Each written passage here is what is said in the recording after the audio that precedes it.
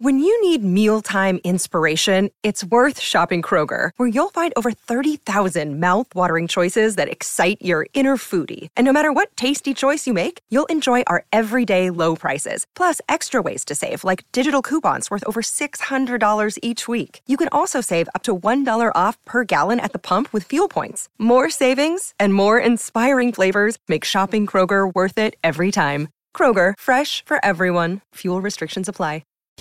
You know what I want? I want to talk tonight.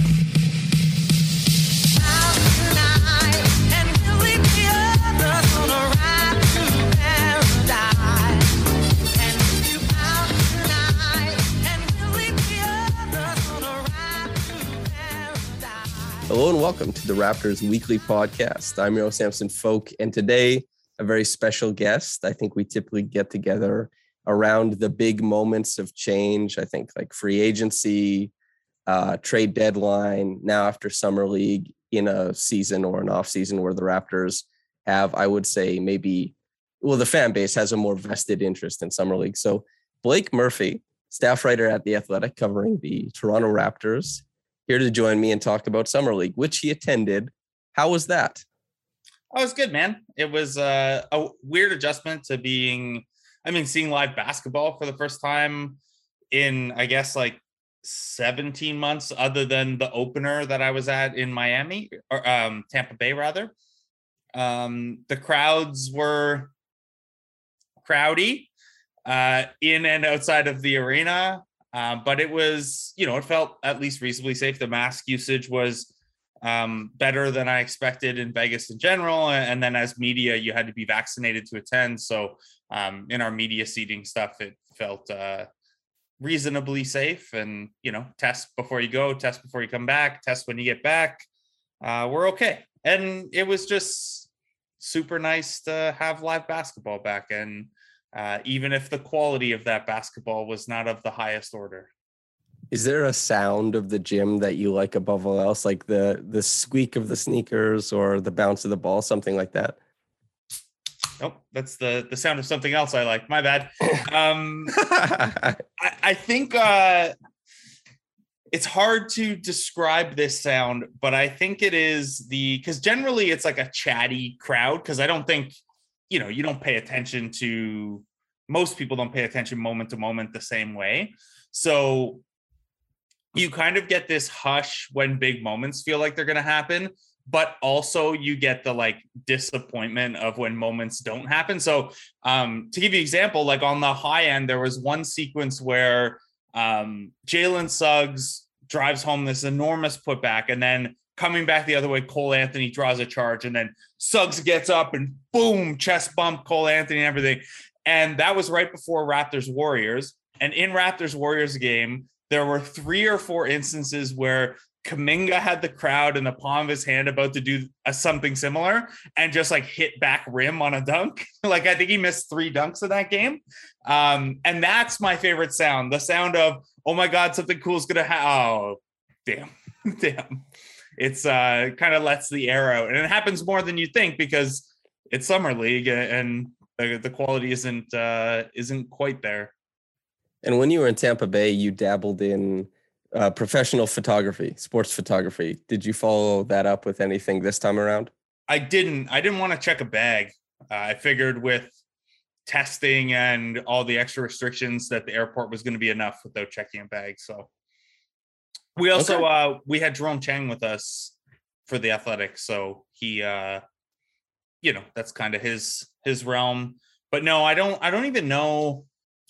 I don't know if you would be allowed, like, I don't know if there was much photography at Summer League. Like, obviously there's like Getty photos up and stuff like that. Emma Brown couldn't do her Twitter job if they weren't, but yeah, it's I don't know. It was pretty restricted this year to where I don't think I would have been able to go up and down like I can at a 905 game. But yeah, maybe next time.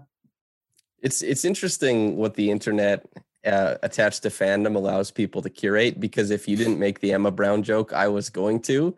And who would have thought that you could be known as like Getty Images is your playground? This is your domain. Poor Matt Morgan of Raptors Summer League team and formerly two-time Raptors 905er posts a photo the other day on his Instagram with a Getty watermark, and I message him. I'm like, man, like you're a vet at this point. Like someone's got to get you these unwatermarked photos. You got to hit up the Raptors social guy, who I won't name, but does a tremendous job with their Twitter and their Instagram. You got to hit him up and get some real photos here. Hit up the open gym guys. Yeah, there has to be a connect at that point. I totally get That's how that. you know you've graduated from summer league status is you start getting the pictures up without the Getty. Yeah, I assume there's, people start reaching out. Like there's a point in life, there's different tiers to how people operate and move and different freedoms and things you're, afforded. But I think if you become an NBA player, people should start offering that stuff. Like, should I take up photography and start offering it to the Matt Morgans and all the people who don't know? Is that a market inefficiency from me? Well, it sounds like you're suggesting this operation runs entirely for free. So I don't know that it's a good money maker for you. I'm sure the players would appreciate it, but I just want to be appreciated. Money is no object to me. I just want to be appreciated, I think. Sure. Yeah, you got that blogger money. You don't need photography money on top of that. Yeah, blogger money's got me looked at. Am I understanding right from your tweets that you built your own palatial home this week too? Yeah. Unbelievable. You got to save money where you can. That's the life. Okay. That's how you get rich enough to build your own home, is doing everything yourself, right? Yeah, that's what I've clearly been cutting your hair yourself, and I haven't touched it. It is just so long now, and I don't know what to do. But I feel like cutting it would be kind of an atrocity to what I'm doing here. It's very flowy. Yeah, I know it's supposed to be a minimalist approach. Are you close to the point of trimming the mustache, even though you're letting the beard go? I've trimmed the mustache like 6 times, and it becomes very apparent when you try to like bite into a burger, and on intake the burger sweeps the mustache hairs in, and you bite your own mustache hairs. Little soup strainer, yeah. Yep, that's exactly it. So I've had to, not here, it's kind of wispy around here, but right here I've trimmed many times. Yeah, your Ryan Gosling nice guys area. Yeah, it's the one area it's growing well for you. Okay, dude, like it's better than a lot of people. I like to like babies. Yeah, okay. Yeah, my newborn nephew isn't growing hair yet. Do you want to compare your mustache to his? Yeah, if he could come up and we could check it out, I'd be very happy to. He's got a weird thing going on where his hair hasn't really grown yet, but instead of looking like his hair is growing, he looks like he's balding. Like the way his hair is coming in, it looks like male pattern baldness on a baby. It's not I hope this is a temporary thing for him. So he and I have more in common than people might have thought with the male pattern baldness. Okay, let's get into the off season. So quite a few people were confused at what the Raptors' overall idea might have been, the way that they went about. If you look last off season, where I thought they took a rational risk in trying to maintain flexibility for Giannis Antetokounmpo. I don't know if that was commented on or acknowledged, but I think that is the conventional wisdom. This time around, some people think they might have missed out on some opportunities. Some people think like, hey, this is just what the market dictated. This is the position they're in. I'm of the idea that not getting Holmes seems like a big flop to me, because I also rate Holmes quite a bit higher if the reports about years were true and all that kind of stuff. But as far as the draft goes, I think that Scotty Barnes has made a lot of people happy, especially he's had a larger self-creation bump, I think. But what have you thought about the offseason so far? And do you think there's an indication of what the Raptors are trying to go for into the future? Yeah, it's been a tough one. And it's a tough one to sort through, because direction-wise, it is a little kind of disparate or incoherent as a whole, right? Like, they're clearly, the Scotty Barnes thing suggests that they're looking at a longer time window, as does letting Kyle Lowry go. You know, and you could move Goran Dragic later, but right now he stands out as a timeline misfit. Even Kem Birch is like there's still upside to tap into there, and you could, you know, that I don't think they're signing him with the idea of trading him later, but there's certainly like a potential positive asset value flip there if he's as solid as he looked last year, and at some point they look to move him. But for me, the biggest thing is, like, look, I think if you're the Raptors, what you would tell people is, well, our additions are Gary Trent Jr. with an offseason in our system, Kem Birch, who we got at on the buyout market, but it was always the plan to re-sign him, Scotty Barnes as a number 4 pick, Precious Achua, Delano Banton, David Johnson. So they would look at it, I think, and see, hey, compared to the start of last season, they've added a lot of younger pieces, and pretty solid pieces. And then the big downgrade is you flipped Lowry for Goran Dragic. The only other players you really lost are DeAndre Bembry, Paul Watson, Stanley Johnson, Aaron Baines, Alex Len. So like not guys you're really melting down about, I don't think.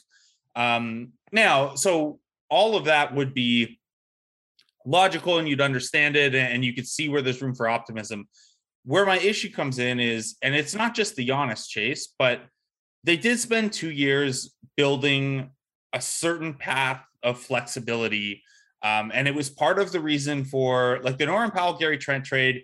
Yes, Trent is earning slightly less and only having to go 3 years versus 5 years is a real difference. And Trent is in his pre-peak phase, whereas Powell's in his late peak phase. All those things matter. Part of the draw of that, though, was also that Trent carries a much lower cap hold. And in a scenario where Lowry left, it wouldn't have been crazy difficult to carve out enough cap space to chase a guy, whether that's a Holmes, whether you want to force Cleveland to go further than 20 million flat a year for Jared Allen. You know, you want to chase Josh Hart with an RFA deal that's more than the mid-level, whatever your choice. So I think it's not a bad offseason in terms of who is on the roster now versus the start of last season. But one, selling fans on, well, we made 2 of these moves during the season last year is a little tough. And then 2, the flexibility that they'd been building, which, you know, didn't seem like it was just for Giannis. They kind of punted on that. And punted is maybe not fair because technically they used that space to land Precious Achua, who has, you know, 3 years left on his deal at less than $10 million total. So you could frame it as, hey, we used our cap flexibility to take on Dragic and got paid Precious Achua for that. You could certainly logic it that way, but I understand perception-wise why some people might not love the series of moves. On top of which, Gary Trent and Kem Birch both have an element of like, those deals aren't terrible, but who are you bidding against? Mm-hmm. Like Gary Trent Jr. deal is very player friendly. And the Kem Birch deal came in about 15% higher than I expected. And I'm not sure who they were bidding against. So I was surprised at both of those deals. Gary Trent Jr. especially. Birch with bigs, especially under 10 million, the variation is like, who knows what's even happening, and like in-house, what they think of a player can vary a lot. And you see like really crazy deals for bigs all the time. But to see Holmes at 11 and Birch is at, I think you pointed this out on your Twitter, 666, and like there's been a bunch of weird. Yeah, so the number didn't actually come in at that, unfortunately. The second year on his deal, if it was a straight 20 million, was going to be 666. But his deal is actually technically $20 million and 2,750 at the end. So it avoids the rounding. And Trent's too actually came in lower than reported. So Trent's is 3 years, 51.84 million, which drops his first year salary to 16 million flat. So no longer any 666s. The Raptors no longer punk rock. That would have worked well with Gary Trent Jr.'s emoji usage, I think.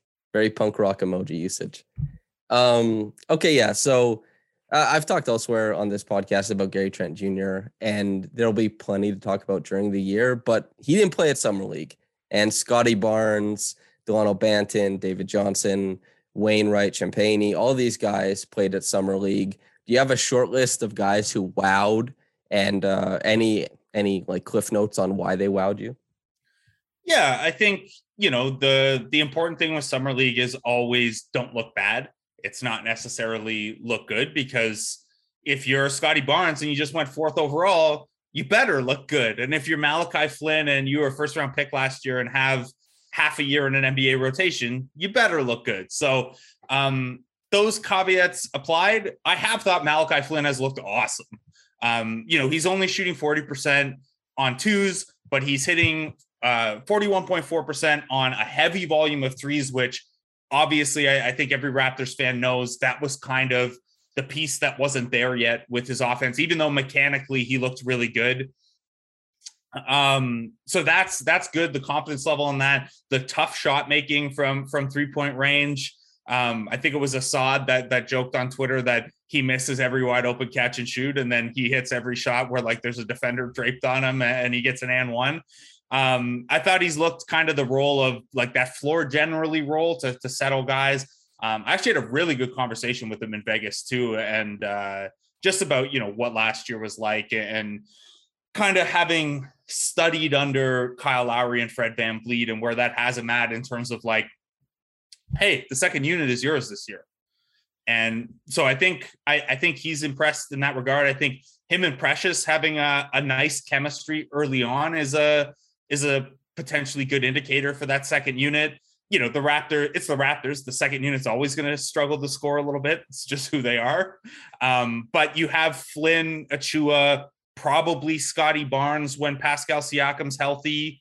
And if not Barnes, then Gary Trent. So you have a little bit of juice there, plus whichever role players, break out of that competition. So Malachi's been the guy that stood out. From the deeper players, I thought Ish Wainwright has won some fans pretty quickly. Another guy who's not shooting exceptionally well, 31.6% on threes. But he did, these are small samples. And the fact that he had a 4 of 6 game from three is, I think, a good indicator of, what his potential is as a corner shooter. He does have a little bit of Bruce Brown / PJ Tucker to him, where he's 6'5", but really on offense, like, is he a 4 standing in the corner? Is he a 5 sometimes, using that big frame to screen? Little bit of playmaking, little bit of passing ability, but really, a guy like that, you just need him to do enough offensively to get his defense on the floor, because he's pretty good on that end. Maybe not elite level quickness, but the strength and versatility to guard a couple positions there. So, and also just like a very Raptors style ball hawk, right? Like poke everything loose that you can, hit the deck to save it. And that's been up and down the roster. Delano Banton's gotten a lot of steals. We saw a couple instances of Scotty Barnes hitting the deck for a loose ball, or, there was one, I think it was the first game, where he's on his ass and like fakes a pass and waits for the transition sprinter to go by and hits him from on his butt. So a few impressive things like that, but I guess at a first pass, it's kind of, Malachi looking every bit the part. And then of the new guys, Ish has kind of stood out. And then obviously, such a good story there, and a pretty tremendous guy, it seems like. Okay. And with Malachi, just to dig a little bit further, there's obviously significant shot making pop from three that you brought up. As far as getting downhill, he's got plenty of a wiggle. He is a wiggly guy. There's plenty of shake in his off the dribble game. But when as far as the Raptors for a while now, outside of Kyle Lowry, haven't been able to ask many players to generate downhill momentum, rim pressure. Malachi Flynn looks very good, but doesn't look like that type of player either. Do you think that's more likely to get in the cards, or Grift King type of stuff? What are you looking for him to add? Yeah, I think, realistically at his size and his athletic profile, it's probably going to have to be the Grift style. He's a very good change of pace dribbler in kind of like a Jose Calderon-ish way, where it's like, okay, you're not fast necessarily, but your ability to play at different speeds kind of tricks a defender, right? He does have some nice hesitation moves to his game too, but I think similar to a Van Vliet, at the rim and in terms of rim pressure, at that size and athletic profile, you're going to have to make some really difficult shots. And we've seen him do that. He had a very difficult and one the other day. And there's some ability there to do that. So you don't rule it like he's not going to get 0 shots at the rim. But I think that his drives are going to be, the biggest threat there is first the pocket pass that he's really coming along with. Second, kind of that delay roll over the top pass that he hit Precious with twice this week. And then, as a tertiary option, probably to try to get to the rim and score that way. So the one thing that I might like to see from him in terms of the funk to add to that, you've got the tempo change already, but maybe let's see a little bit of that, like free throw line, E'Twaun Moore stuff, like let's get a little floater package there. And it's something that, I'd hope Fred VanVleet's been crafting a little bit too. If you can't get to the rim, gnashing it and resetting it and looking for your big that way is helpful. But sometimes, especially if you've got your defender in jail, kind of that little push shot against a dropping big can be a really valuable weapon. Yeah, agreed. It'll be interesting to see what both of them add. And especially since Malaki, as you said, like you just don't want to look bad. Not only does he have half a season roughly of NBA experience, but he's also very old for a guy who has as much NBA experience as he does. So you want him to look good. He looked a little bit bigger as well. Scotty Barnes. Let's do the Barnes stuff. Yeah. Big muscles, big body, big man, big trouble. Okay. Scotty Barnes. There are 2 plays that really, really intrigued me outside of like all of his chaos agent stuff that even at Florida State, he had like lose the dribble, spin into the lane, shovel pass to the guy cutting from the 45 that nobody saw. Lots of stuff like that. Very good. Not to like get too draft Twitter with it, but like proprioception, really noticing himself in space and that kind of stuff. But I think there were 2 plays. One was the little half spin and then turn back and hit the fadeaway. He got his leg around his defender, who was Kuminga at the time. He actually stepped around him as part of the fake, then came back. The balance was really impressive. And then the next one, kind of similar to what Brandon Ingram does on the right wing, his spinning fade, the amount of ground he covers is like 9 feet or something close to it. It's right. I think Will Liu posted a screenshot of that one. He did, this yes. morning. Yes. Yeah. And like how do you guard that? First of all, what defender can cover that amount of space and track you that in that short amount of time? And also, like, even if you can, how do you get a hand up? Mm-hmm. Yeah, so he's got that in his bag. He had a couple pull-ups. He hit some catch and shoot stuff. What have you made of the progress as far as like his ball skills, his jump shot, and then maybe just his apparent threshold for never willing to look something away for himself? He believes he's capable of everything. Yeah, he's cool, man. He's a lot of fun. I think, I think I'd rather have a guy at this point who's fits his profile than the opposite, where like he's trying to make a lot happen and there are occasionally these flashes of him being able to do incredible stuff, and then like some of the easier stuff is not there for him yet. And I don't know if that's like, I always think of the term kind of big paws on a puppy from The Wire, and it's like, oh yeah, like he's seeing what to do and he can like physically get there and do those things. But like, there's just like a tiny disconnect between skill and like the skill level and the mental side where he knows what to do. And that's just like, there've been a couple times where he has these really great, powerful drives into the paint and gets 2 feet in there and then just like loses the handle or flubs the layup or something like that. Or, he's a very creative passer. Some of these dump offs that he does, dump off isn't the right term. They're like bullet off passes. Poor Freddie Gillespie is, they are not the smoothest dump off duo, Scotty Barnes and Freddie Gillespie. But all that's to say, he's doing the higher level stuff and he's trying the higher level stuff. And I think as far as an indicator goes, you like that a little better than a guy who's coming out and being passive or is trying to go into the post every time and just go over top of guys. Like, the one of the warning signs here would maybe be if Barnes was just, especially because he's playing the perimeter more here, if he was just trying to take smaller guys into the post and he wasn't trying to beat a center off the dribble or, attack off DHO or something like that. I think those would be bigger concerns. Offensively though, look, no one's hidden the fact that this is going to be a bit of a work in progress. And right now, I think the passing is primarily a transition weapon. I know he's got 13 assists over the 4 games, but to me, it's those outlet passes and hit ahead passes where he's looked his best. In the half court, I think because the handle's not all the way there yet, and because he's telegraphing a little bit, the half court playmaking, it doesn't like blow you away yet. But again, he's a rookie who's power forward size, and any amount of playmaking is probably pretty encouraging. The jump shot, I don't know. He's going to get lots of reps at it. They're going to give him the green light. The fact that he's shooting well on free throws is maybe a positive indicator just about the growth there.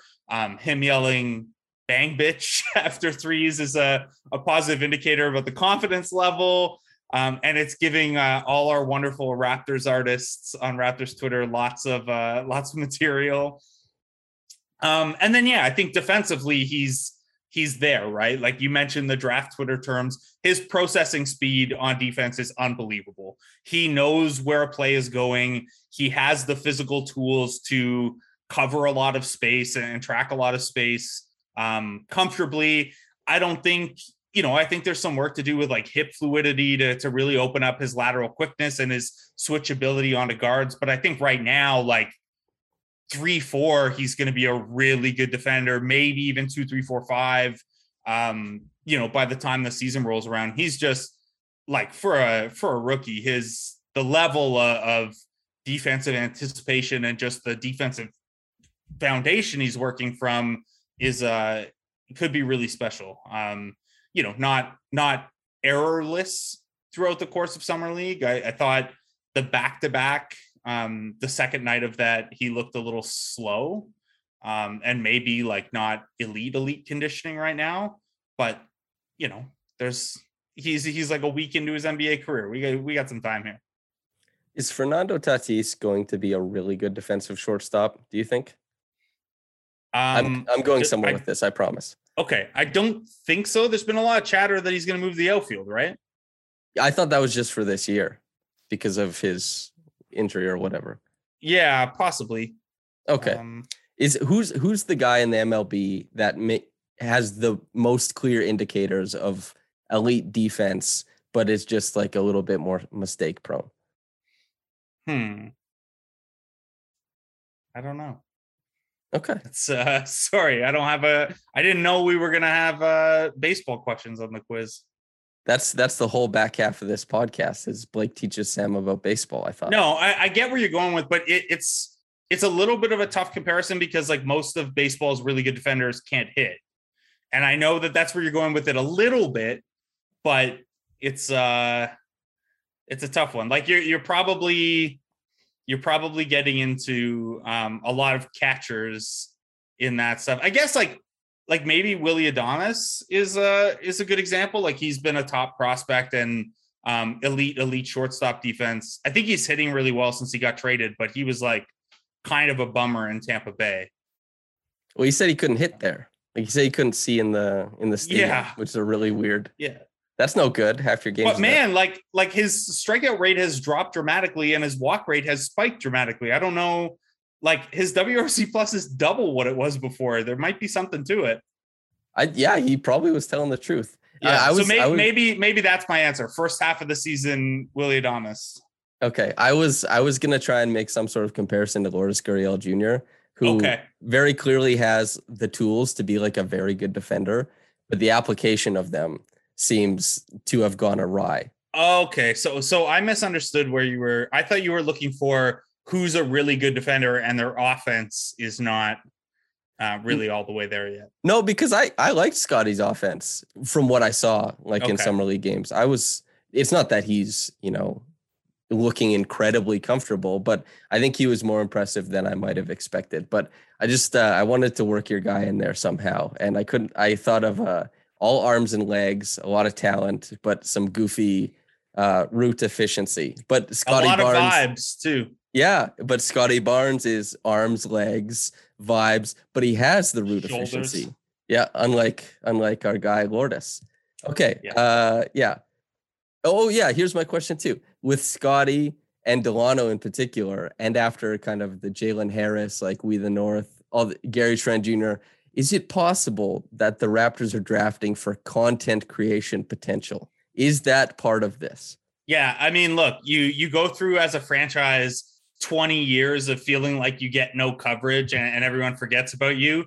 So after that, your draft strategy is just like, no, everyone we draft either has to be hilarious or have a gimmick like OG or have your own branding like Pascal and Norm and Fred. They're not going to give us the media. We're going to have to take it ourselves kind of thing. But Malachi's the flub there because not a lot of content there, not a lot of enthusiasm for the We the North thing. But Raptor Nation, he came with a dad Raptor who Nation, provided that's content true. creation as well. Maybe they That's looked true. into it. They're like, Eric, right? Yeah, Eric, are you going to be Yeah. posting? What do you have in your bag? Yeah, Is there this a is look- where Justin Champagny and David Johnson. Let's see it, guys. Come on. David Johnson looks like 21 Savage, so maybe Yeah. there's a parody in there. Okay, Yeah, maybe. let's talk David Johnson then, because I, by proxy of having a lot of conversations with the wonderful Henry Ward, was starting to really come around on David Johnson, who Henry said like, hey, maybe he's a lottery guy for him. And while I don't have a running board of whether I think guys are lottery or anything, I just have guys I like because I do basically just a cursory glance at the draft. What did you think of David in his summer league performances? Yeah, so full disclosure, I was not the biggest David Johnson fan prepping for the draft. I think just from a pure production standpoint, as a sophomore, you're pretty underwhelmed with his second season. You dig into the tape though, and like it was a bit of a weird situation with him and Carlik Jones together. You go back and you watch his freshman year, and it's much more encouraging, right? It's this guy like probably in retrospect he should have come out after his freshman year and he would have looked a lot better. But he also had like multiple left shoulder things during his college career that maybe kept him from doing that, or maybe pandemic wise he didn't want to. Unfortunately, now dealing with a right shoulder strain that's kept him out of the last game and a half. So Johnson's interesting to me where defensively he's a huge guard, right? Like he's not like super thick or anything, but the length is tremendous.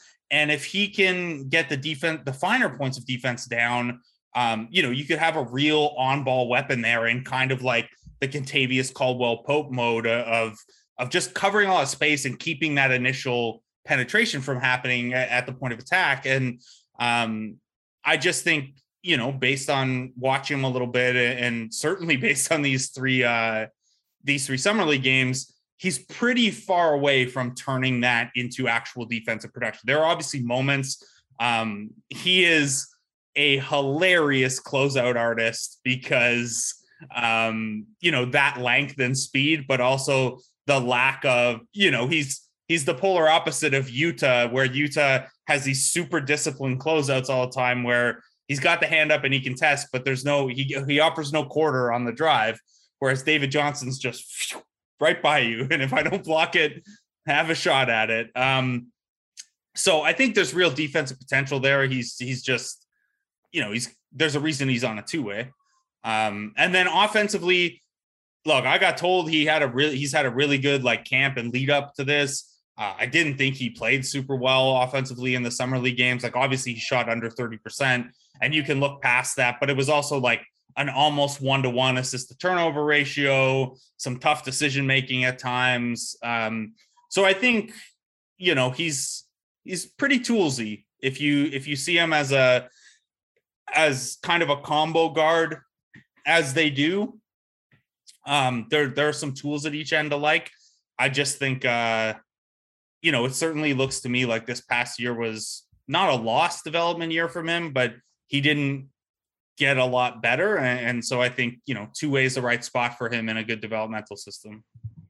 Okay, and Banton then. The guy who was huge on Raptors social media, he was teaching everybody the slang, how to talk like a Toronto man, all that kind of stuff. And or Toronto, Nice that, no fam. T.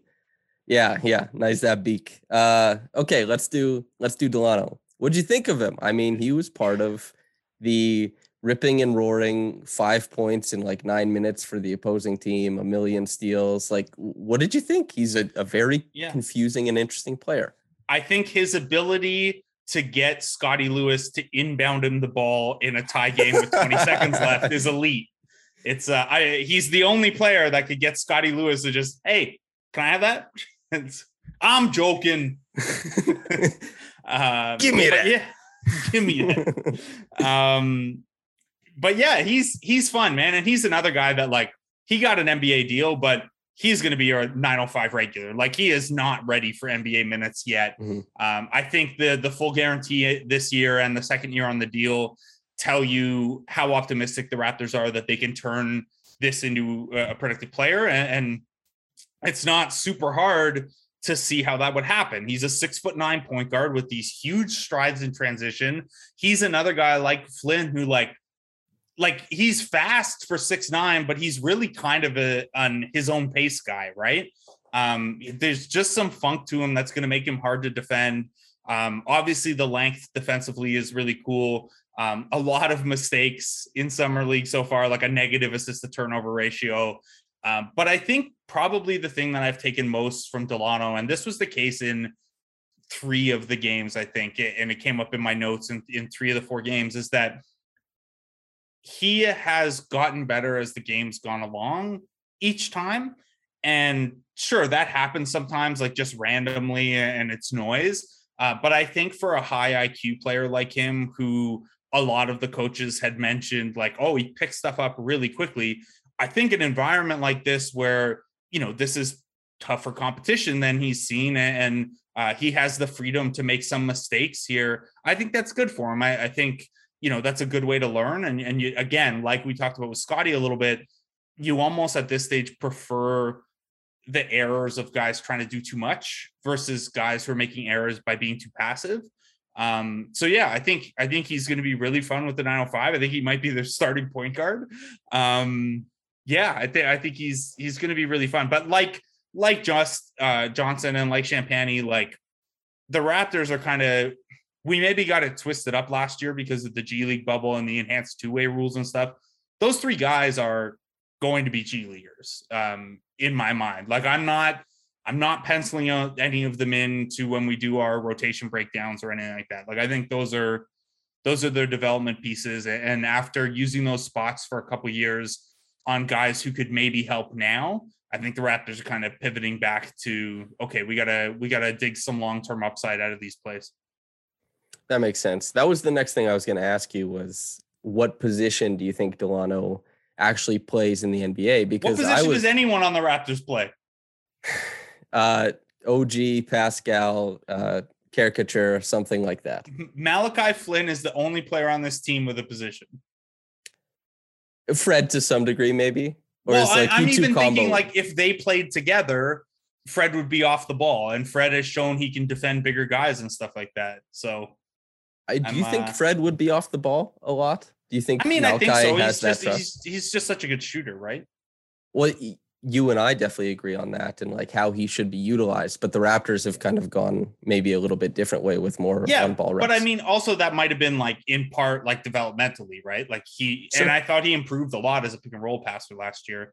But yeah, like I think, isolate a single possession, and how do you want to optimize that with Flynn and Van Vliet on the floor? Like Van Vliet's probably on the second side, or he initiates and then relocates. So anyway. Okay, so let's do the context of initiating, primary or secondary. Delano, if nobody likes projecting that much, but I'll put you in an uncomfortable spot. If you had to project what he's going to succeed at more often, G League versus NBA, do you have any thoughts? Yeah, I think probably right now he needs to be on the ball a little bit more because he's not at all an outside shooting threat. And while he's pretty smart and has like some pretty good spatial stuff going on. I don't know if the like cutting and offensive rebounding ability overcomes the like, this guy's a non-shooter who probably needs to be in the dunker if he doesn't have the ball. And like, I'm being reductive here because we're talking in pretty broad strokes, but yeah, I think he needs the ball in his hands a little bit more to, not even needs, but like, he's a 6'9" point guard. The whole point is that he's so special and weird because he can handle at that size. And like, he doesn't have to be a quote unquote point guard. Like, you can end up being a Sean Livingston type. Hey, sometimes you're going to initiate off the ball. Sometimes you'll be in the post of the dunker. Sometimes, you know, you're just out there for vibes. It can go a lot of different ways, but I think for right now, yeah, you want the ball in his hands. You want to see, can he be like a point guard? Because the whole thing with the way they're building the roster is like, they have Van Vliet and Flynn, but everyone else, it's supposed to be, you know, the offense from 3 or 4 different trigger points, and it makes you really difficult to guard against. So I think they'd like to, especially with 905, have the ball in his hands a lot to bring those skills along. Now, they probably want to do the same with David Johnson because they want to turn him from more of a 2-guard into a combo, but there are lots of minutes and touches to go around. Mm-hmm. It'll be interesting. Like, there's a bunch of different ways for tall guys with ball skills to make themselves valuable. Slow-mo, for example, in Memphis, is super unique usage for him. Like, even they used him as an initiator specifically for a lot of Jonas Valanciunas plays. Caitlin Cooper wrote a really good piece about that. And it's just, you know, Banton, if he hits, and as you were saying, like, really high feel, picks things up very quickly, who knows how he can apply himself and his length against half-court defenses and stuff like that. Should be really interesting. And are you going to tell people I did that I housed your inbounds pass? Yeah. Okay. Yeah. And the other thing with Banton is like, this is going to apply to like 90% of rookies. He's got to get stronger. And, you know, that might be, I think, a part of Ishmael Wainwright's salary is as a strength coach. Yeah. And like, Banton's got to get stronger for a number of reasons, right? Like finishing, defense, being able to absorb some contact as you're driving to keep the pass open. Like, so you don't have to barrel into guys and pick up a bunch of charges. And, but yeah, he'll get there, I think. Yeah. So how many, there's 4 or 5 roster spots that appear to be, there's an element of competition for them. And there's 6 guys who are going to be competing for that. If I have that a rough estimate of it. Yeah. I mean, it depends what you count Banton as. So let's say Banton has one locked up because he has a full guarantee. Mm-hmm. In that case, you have 5 guys competing for 4 spots and 2 open roster spots still for the camp battles, where you could see, you know, another Isak Bonga type get in there. Maybe someone taller than 6'9" at some point too, but we'll see. Hartenstein, is he like guaranteed anywhere, or is he still? No, he's unsigned still as of this writing or recording. Well, awkwardly, him and Gillespie have the same agent, so like, if Gillespie gets cut, obviously there's space for another center type. So I like Hartenstein. He's got some passing chops that are. Yeah, I like him too. I mean, we did this a year ago. Yeah, or he's ahead of Gillespie at this point, but but also like Gillespie's better than this. Yeah. Like, it's so bizarre that like you can have 20 NBA games and look substantially better against NBA competition than you do against summer league competition. It's so bizarre how basketball works sometimes. But yeah, maybe anyway, he's a system player. Yeah, we got 5 guys competing for 4 spots, maybe only 3 spots if they keep it tighter to duck the tax, but I don't think that's going to be the case given the guarantees they've given out and stuff. So Decker, Utah, it guarantees if he makes the team, right? So this is the thing, is everyone except Wainwright guarantees in full if they make the team. So this is where, like, in years past, you've maybe, if you don't do that, the benefit is, so say with Wainwright, he only has $250K guarantee. You could keep him. That's more than a quarter of his contract. You could keep him on the roster for a quarter of the season and basically punt that decision 20 games, right? Like, he could hold a spot and then you keep him 20 games and then waive him. Then there's no difference in cost because you're just playing out the guaranteed portion. The other 4 guys all guarantee in full on opening night. So the Raptors did that with KJ McDaniels a couple years ago, kept him on the roster an extra like week or two to eat up that guarantee they'd already given him. And then, who knows, maybe something clicks in a practice or something like that. So yeah, there's possibility to do that with Wainwright. Everyone else though, you make the team, you get the money.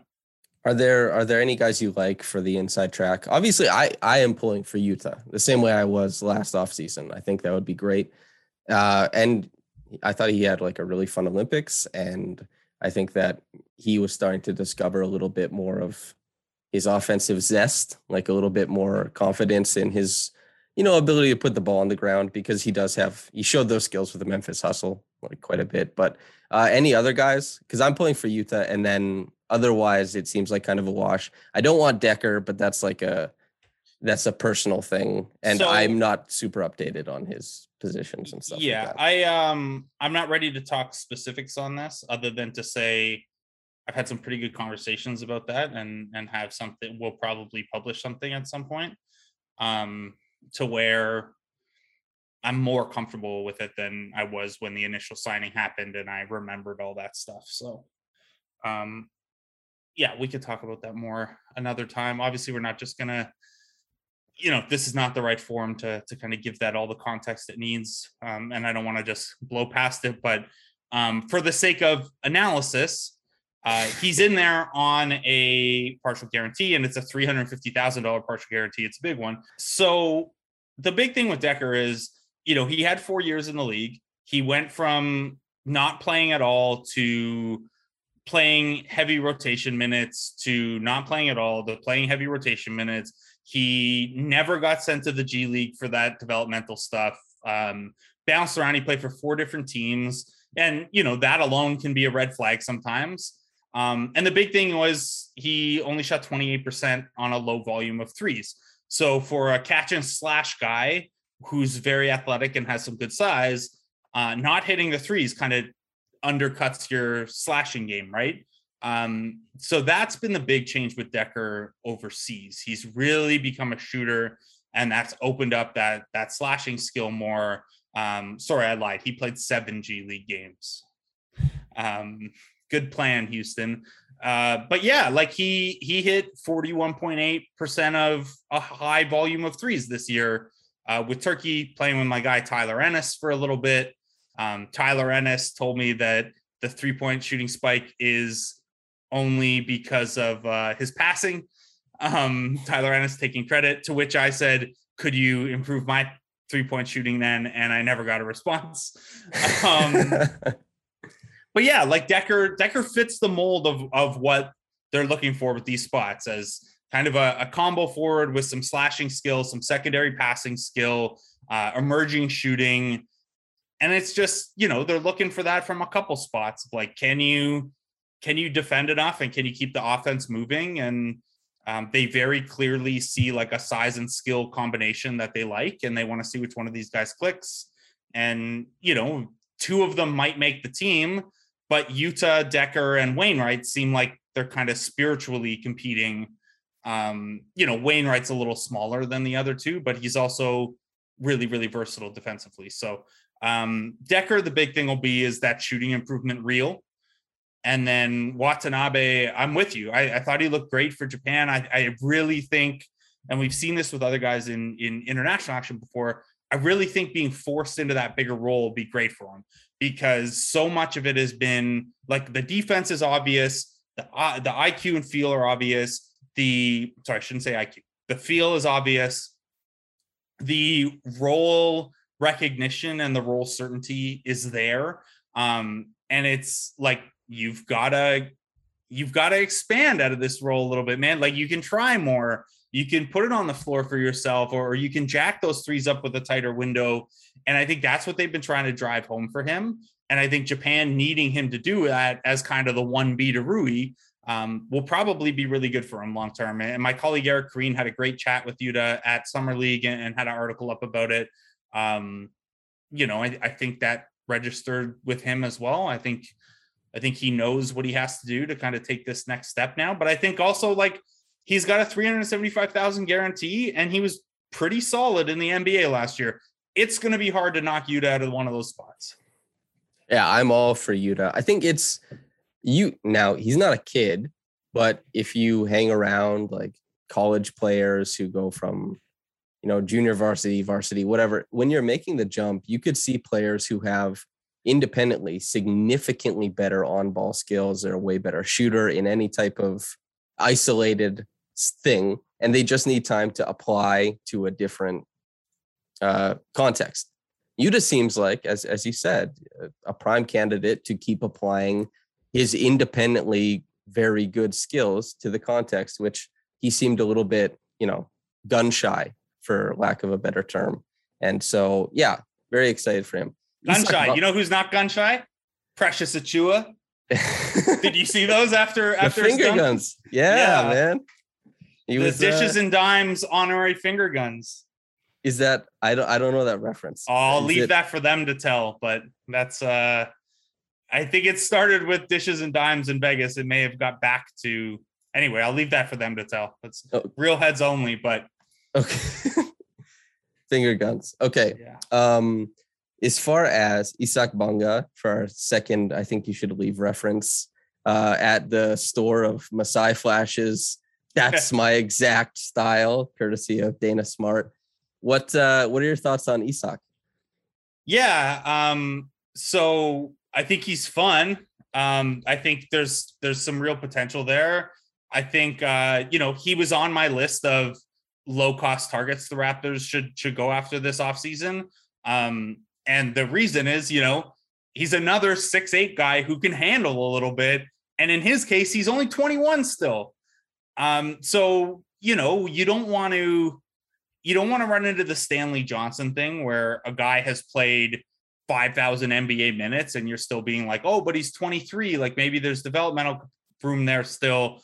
But Bonga's coming from the Lakers, who have not been the shiniest example of player development, to the Wizards, who certainly haven't been the shiniest example of player development. And then like weirdly, maybe it was purely on merit, but in 2019, 2020, he shot like 50% overall and 35% on threes and 80 plus from the free throw line. Like he was 50, 35, 80, which for at that point, a 19-year-old with some ball skill is pretty good. And if you're committed to development, like throw him the minutes, throw him the touches. And then last year he just like barely played, and it was really hard to see where he was at. Like I didn't see a ton of him last year, and I don't like, maybe he took a big step backwards, but maybe also he just like it was situational and they had kind of tapped out on him. But I think, there's some intrigue there. Like I won't go as far as some of the people on Wizards Twitter who think he's a point guard, quote unquote, but he's another 6'8" guy with great length who can handle a little bit. Another guy who needs to put on a substantial amount of weight, but there's a little bit of bantenness to it in terms of like, well, what's the draw and what are you looking for out of this guy? What do you think you could turn him into? He would have been, you can't do this. He's probably too established as a former number 39 pick who's had like a full season starting in the NBA. He would have been super interesting to me on a two-way. And this would have been his last year of eligibility on that. But he got a $200K guarantee. So that's out the window now. But yeah, I could see him as like, a 15th man who's also spending some G League time. He'd have to approve it at this point, but I'm sure they talked to him about what that developmental process would look like. Yeah, I thought he looked pretty solid in the Olympics too. He had a couple fun games, a couple fun moments. So yeah, I mean, that's where I'm at. Like we haven't seen the guy in a year basically at the NBA level, but with his age and size and kind of nascent ball skill, like you certainly get it. I don't think he's a favorite to win a spot, but I would understand it. The Raptors are cooking up a real funk fest, it seems. Yeah. Yeah. The Raptors are like, like Bobby Webster was like kind of joking about having a whole team of like, why not make the whole plane out of Pascal Siakam's? But like he wasn't entirely like, even Precious like thinks he probably, I mean, he's bought in a little bit in these summer league games, a little bit more to the identity I think he's going to have to play with the Raptors, which is like, you know, you're a center, even though your size doesn't suggest it necessarily, just because like they need those minutes. And like his ball skill as a center is much more impressive than his skill package if he's a 4. But even he's a guy who can like, you know, the rip and run, grab a defensive rebound and push full court. He's another guy who can do it, and has looked like, at least with Nigeria, looked really good defensively. So, Any other guys you think the listeners should know about before we get out of here? I mean, I think there's probably a couple guys who are going to find their way to camp specifically with the 905 in mind. Like they do have 2 open spots, and usually those last couple spots will go to Exhibit 10 guys who, you know, can be converted or kept on the roster, but more likely they're getting waived and they make 905 pieces. There's also always the potential for the no day Exhibit 10, which is like the Raptors have done this every year. You cut a couple guys early and then you sign new Exhibit 10s in their spot and also waive them, so you can kind of cheat the extra Exhibit 10s. So there are a few names like that I'd expect to come up. But yeah, in terms of like guys they could add for those 2 final spots right now, I don't have a great feel. I think, you know, you line up what the roster looks like maybe you want another point guard and another, like a true center in there fighting. But we're talking about the end of the roster spots. I'm also entirely fine with just like, take the upside play. Like if you're 15th man, the guy who makes the roster as the 15th man, if you run into a situation at one point where you need him to contribute and he can't because your position balance is off or whatever, a lot more has gone wrong than the choice you made in that 15th roster spot. Like I think back to the campaign Isaiah Taylor camp year where they ended up keeping Malcolm Miller instead of a third point guard, which is campaign's Joker origin story. But, you know, that's kind of the mind I'm at is, you know, especially at the back of the roster, get the best guys or the guys you see with the highest developmental upside. So I don't have names for you. We'll see after Summer League who gets deals and who doesn't and stuff like that. But yeah. I mean, I'd always go with the upside play. I don't. Yeah. The Raptors, like within reason. Yeah. Like their entire team is power forwards or like combo forwards right now, but also who cares? You look at what Jason Thompson, an established veteran, he came in, he has a later rotation spot. Was that super meaningful?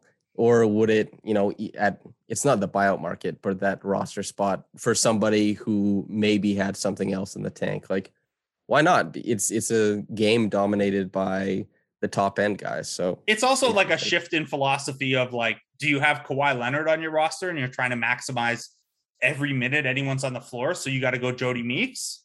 Or are you kind of in like a reestablishment year and you need to find a guy who's going to be, you know, you're trying to find the guy who could be a part of the rotation in 2023, maybe if things work out.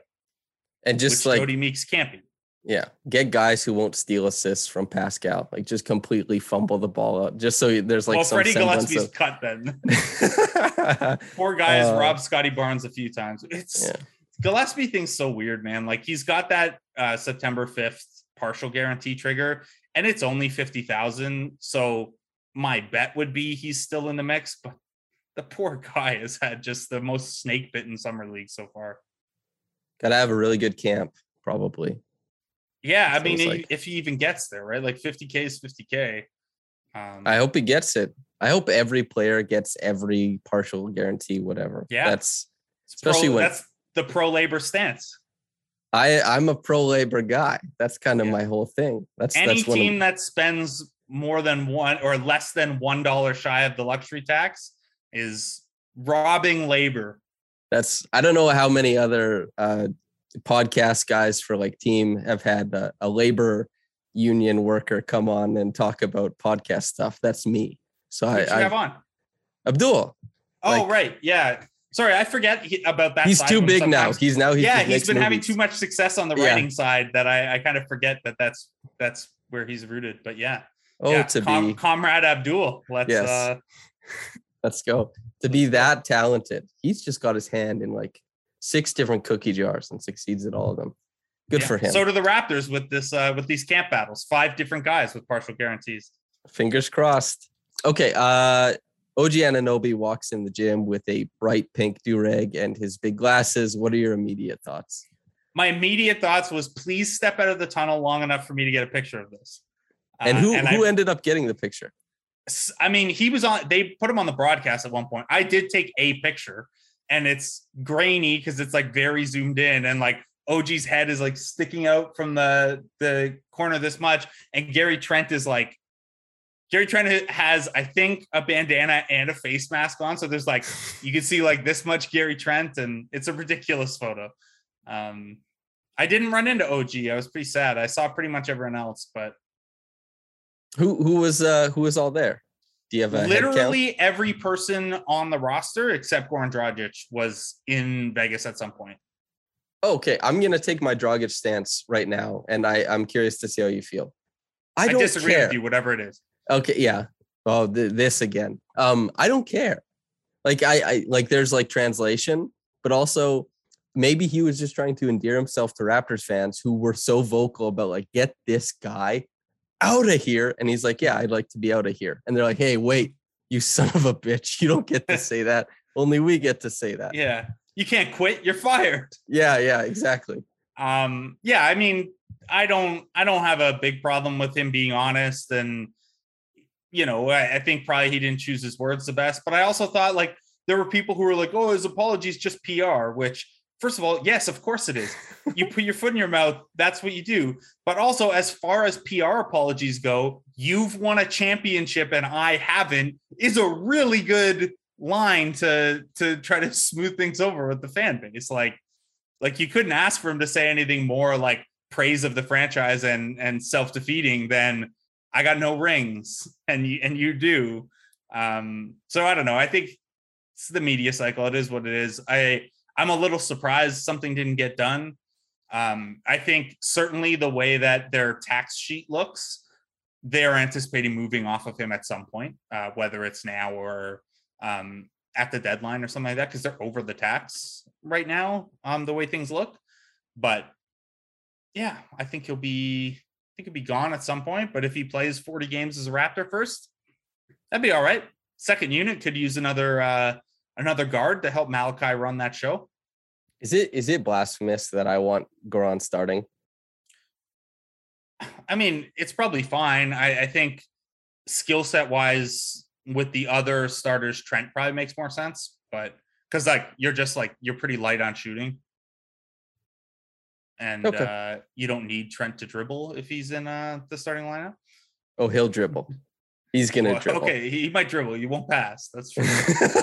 I don't know. I like the idea of like the vet guy helping Flynn in the second unit a little bit, but Sure. That's you can also change it up. You don't have to start the same guys 82 games. Do we have a kind of a term that operates just as effectively as buddy cop? Are we moving off of buddy cop? Like, is there some sort of other thing? All cops are, you know. Right. So I'm wondering, like, I was gonna say buddy cop for Malachi and Goran, but is there, a substitute? Yeah, I mean the other one's like bromance, but I don't really like that because it's kind of heteronormative and like,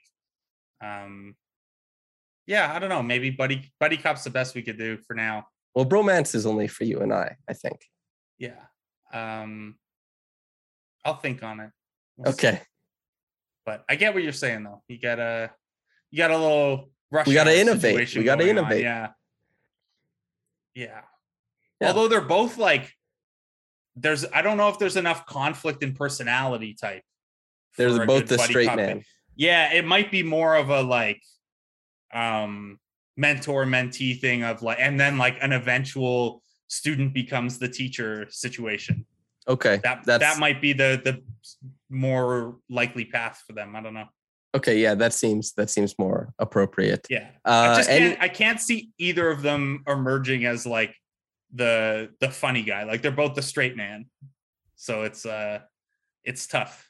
Goran would have to assume form as like a, kind of bumbling guy who keeps getting like smacked in the face over the course of his career, and he has like huge egg Yeah, bumps yes, on, but he's like- so tough though. Like Yeah, that might actually happen, but it's part of like a broader like gimmick of just being the toughest guy in the gym. he's kind of like, I'm too old for this, but still Yeah. super effective. Yeah.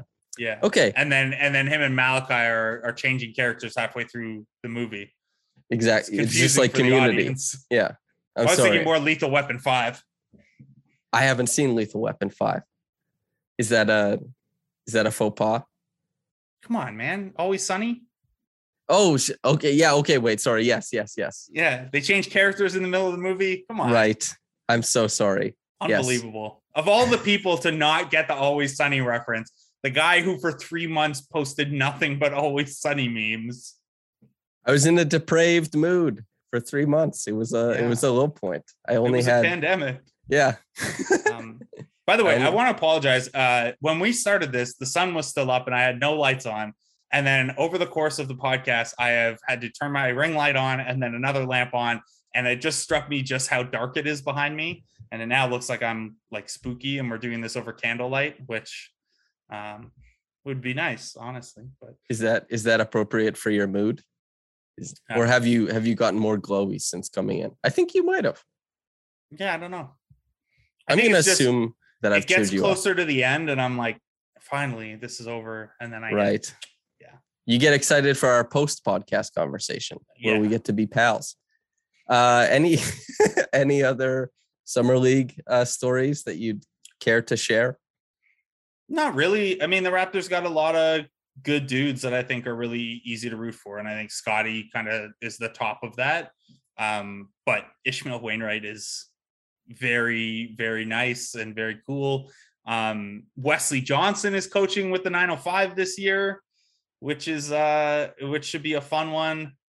Nate Bjorken was around a bunch, but wasn't sure if he's rejoining the staff or not. Well, he can't because then everybody would have to get rid of their do-rags. Yeah. What else? Oh, I ran into a bunch of like ex-Raptors people, which was fun. So I ran into Jose Calderon at Starbucks, which was really nice. He's the nicest man in the world.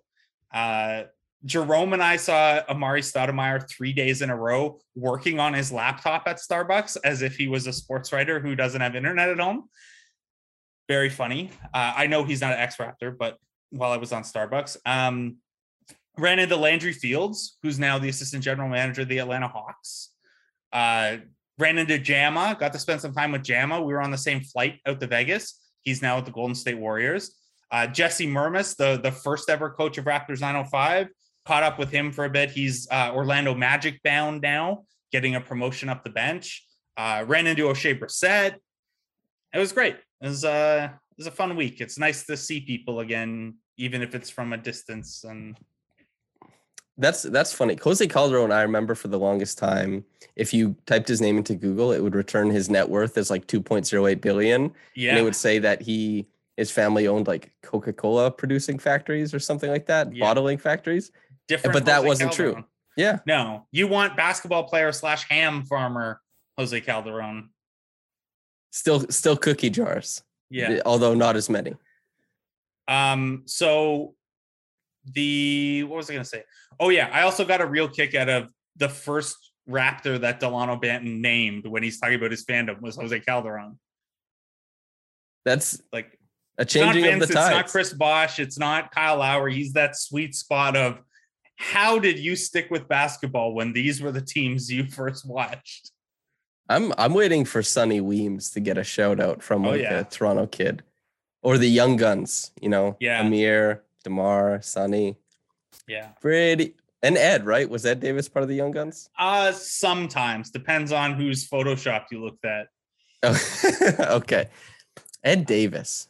And Boss. also the team co-opting it as young ones because we can't Right. promote gun violence, of course. Except for finger guns, naturally. Hell yeah. Okay. I feel like that's a good place to end it.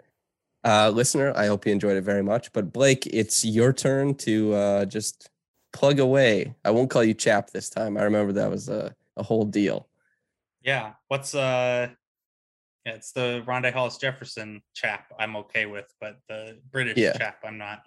Right. Yeah, I don't have anything to promote. I mean, the Athletic, all my stuff's there. I don't know. I had lots of summer league stuff. I think I banked enough stuff to keep us flowing between now and the start of training camp at the end of September. So, keep an eye out. I will hopefully get a break sometime soon. Sounds to me like there'll be a Wainwright piece. You seem like you like him a lot. Oh yeah, there will be a Wainwright piece. Yeah, I kind of figured. All Okay. sorts of good stuff. Perfect. Okay, you have another podcast to do right away, so I'll let you Yeah. get out of here. Yeah, And, a real podcast. Dude, listen. Sorry, man. Okay. It's better yeah. as a Twitter gimmick. It's harder in person because you blush and I feel bad. Okay. Listener, thanks for tuning in. I hope you enjoyed it. Blake, thank you very much for coming on. Thanks for having me, buddy. Okay.